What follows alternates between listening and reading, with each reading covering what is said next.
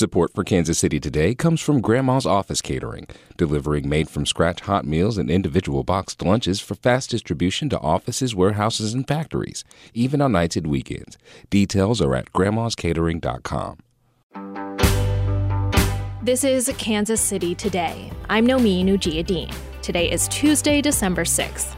Coming up, how a rise in Airbnbs is affecting Kansas City and what residents are hoping to do about it. But first, some headlines. The Kansas City Board of Police Commissioners has announced 3 finalists for police chief. KCUR's Peggy Lowe reports not everyone is happy with the process. Specifically, the Public Safety Coalition, made up of business, civic, and faith groups, say they are, quote, incredibly disappointed that there will be just one meeting to introduce the finalists to replace embattled former Chief Rick Smith. It's set for this coming Saturday in Midtown. The coalition says that leaves out residents in the Northland, the West Side, and South Kansas City. The 3 finalists include Kansas City Acting Deputy Chief Stacey Graves, a candidate from Philadelphia, and another from New Jersey. The candidate from Philadelphia is Deshaun Beaufort, and the New Jersey candidate is Scott Ebner. Missouri's legislative session doesn't start until January 4th, but lawmakers are already pre-filing bills. KCUR's Carlos Moreno reports many are focused on health and gender-related issues. Jackson County Senator Greg Razor says he filed SB 62 to clarify language of Missouri's trigger ban on abortions that could restrict birth control and necessary care. He worries about a chain reaction of lawsuits. All it takes is one prosecutor to prosecute one pharmacist for distributing, the birth control pill, or one hospital for Plan B. North Kansas City Senator Tony Luetkemeyer is sponsoring legislation that requires school athletes to compete on teams designated for their gender assigned at birth. And Lone Jack Representative Chris Sander has filed legislation requiring Jackson County to pay back fines it charged those who violated COVID-19 health orders. Roadside litter cleanup in the area has stalled since the onset of the pandemic, and the Missouri Department of Transportation is having trouble managing the issue. The agency recently hired a contractor to pick up biweekly along major roads. Assistant District Engineer Matt Killian says the crew gathers more than 1,000 pounds of trash from one area every time it goes out. I'm amazed at how much trash our contractor does pick up. The trash keeps coming, and it's that same amount that we remove every 2 weeks. Killian says MoDOT is unable to handle the litter with its own crews because of understaffing. The agency is trying to expand the existing contract and will continue to rely on volunteers to help. We'll be back after this.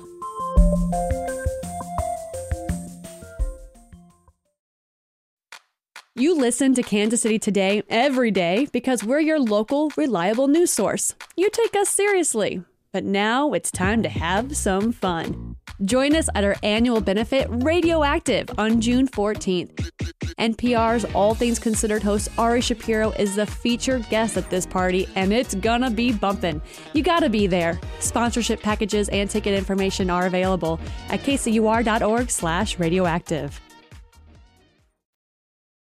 Airbnbs and other short-term rentals have grown dramatically around the world in recent years, and Kansas City is no exception. But only 10% of short-term rentals in Kansas City are properly licensed, and residents argue that's led to neighborhoods full of visitors that don't treat the community with respect. KCUR's Celisa Kalakal has been covering the issue. She joined Kansas City Councilman Eric Bunch and Columbus Park Community Council President Kate Barsotti to tell KCUR's Steve Kraske how short-term rentals have affected Kansas City. Here's part of their conversation.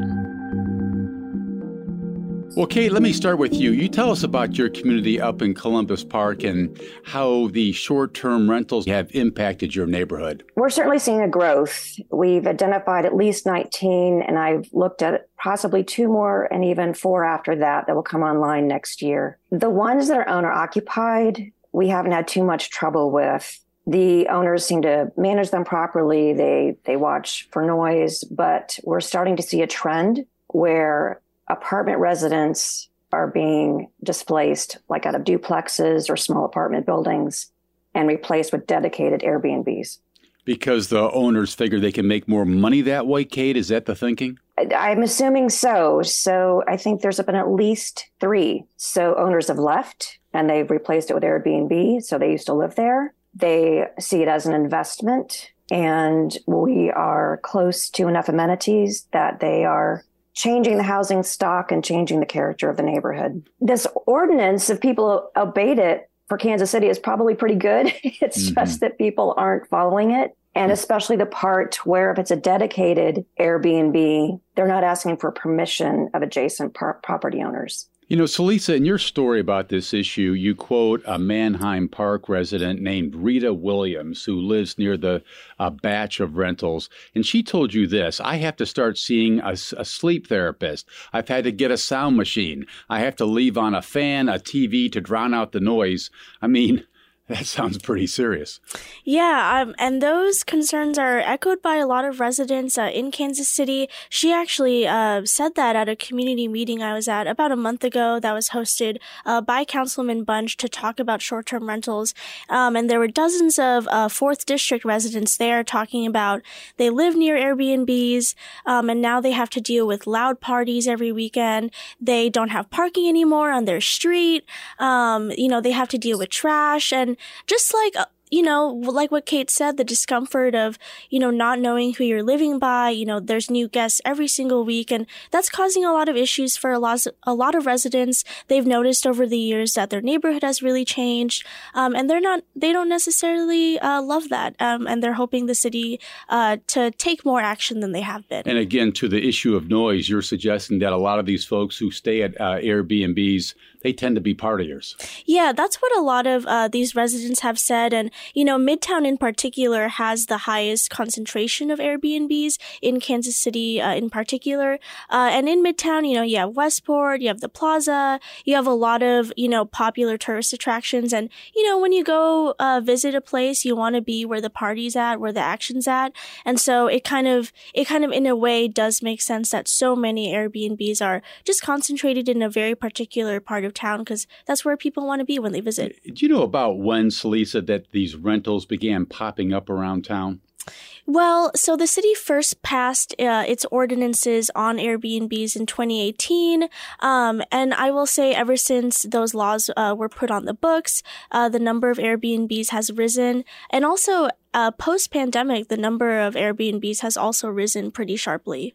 Councilman Bunch, you oversee the 4th District in the Midtown area along Ward Parkway, Westport, the Plaza. How big of an issue has short-term rentals become in your part of the city? I can't say how it looks elsewhere or relative to the rest of the city, but I know that this has become a pretty consistent concern from constituents in the 4th District. So it is currently one of the top priorities, primarily because it is affecting neighborhoods pretty significantly.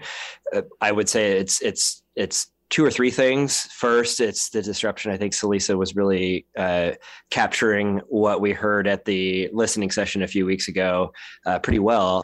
Parties, lewd behavior, in some cases, illicit, illegal behavior and drug dealing. But then another issue, beside just the simple disruption of the neighborhoods, is the cost of living increases that this is, I think, really spurred on. We have a limited supply of housing, as is the case in any city. And when a lot of that is locked up in Airbnbs or short-term rentals, we say Airbnb, but we mean all the short-term rental programs.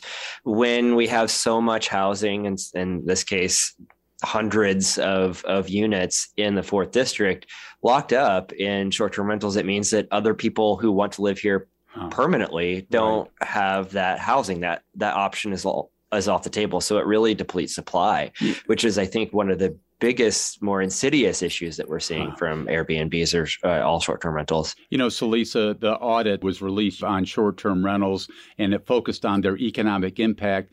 Can you give us just a quick sense of what that audit found?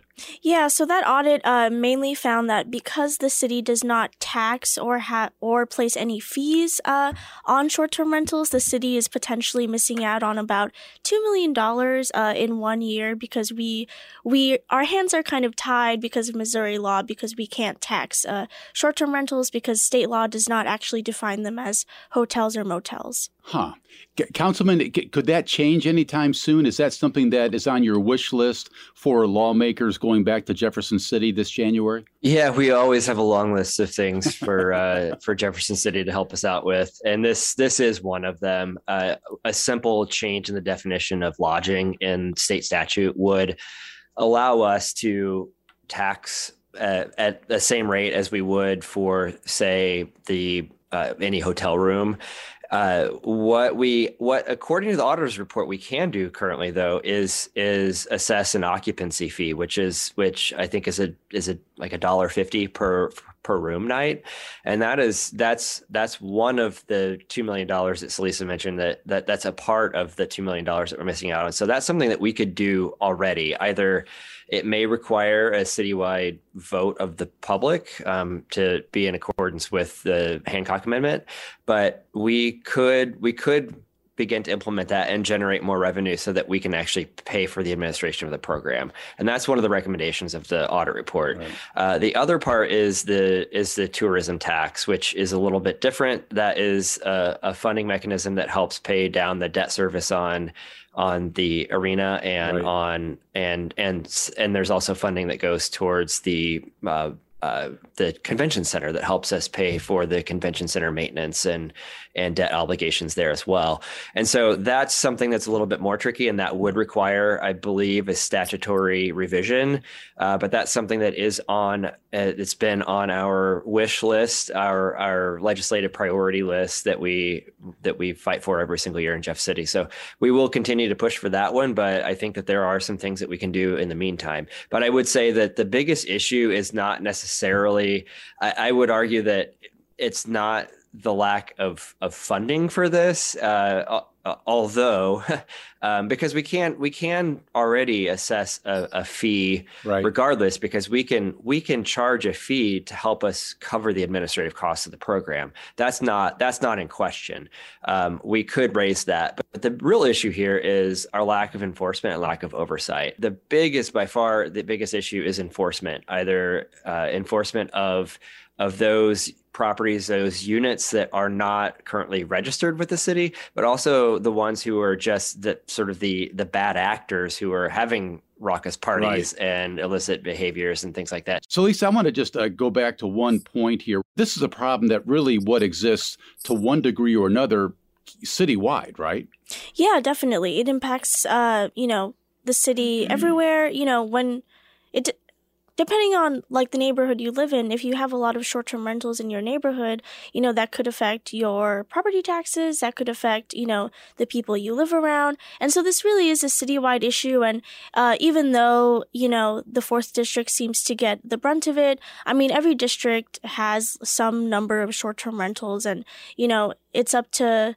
it's up to, I think, the city to see how it affects different districts differently. Maybe more districts want short-term rentals, but there are districts that see almost maybe too many or too high of a concentration, and it is negatively affecting the quality of life of residents who live there long term. That was KCUR's Steve Kraske and Celisa Colaco, along with Kansas City Councilman Eric Bunch and Kate Barsotti, president of the Columbus Park Community Council. You can hear their entire conversation from Up to Date at kcur.org. This is Kansas City Today. I'm Nomin Ujiyediin. This podcast is produced by Byron Love and KCUR Studios and edited by Lisa Rodriguez and Gabe Rosenberg. For more local news from Kansas City's NPR station, visit kcur.org, where you can also hear our live stream. Thanks for listening, and I'll see you tomorrow.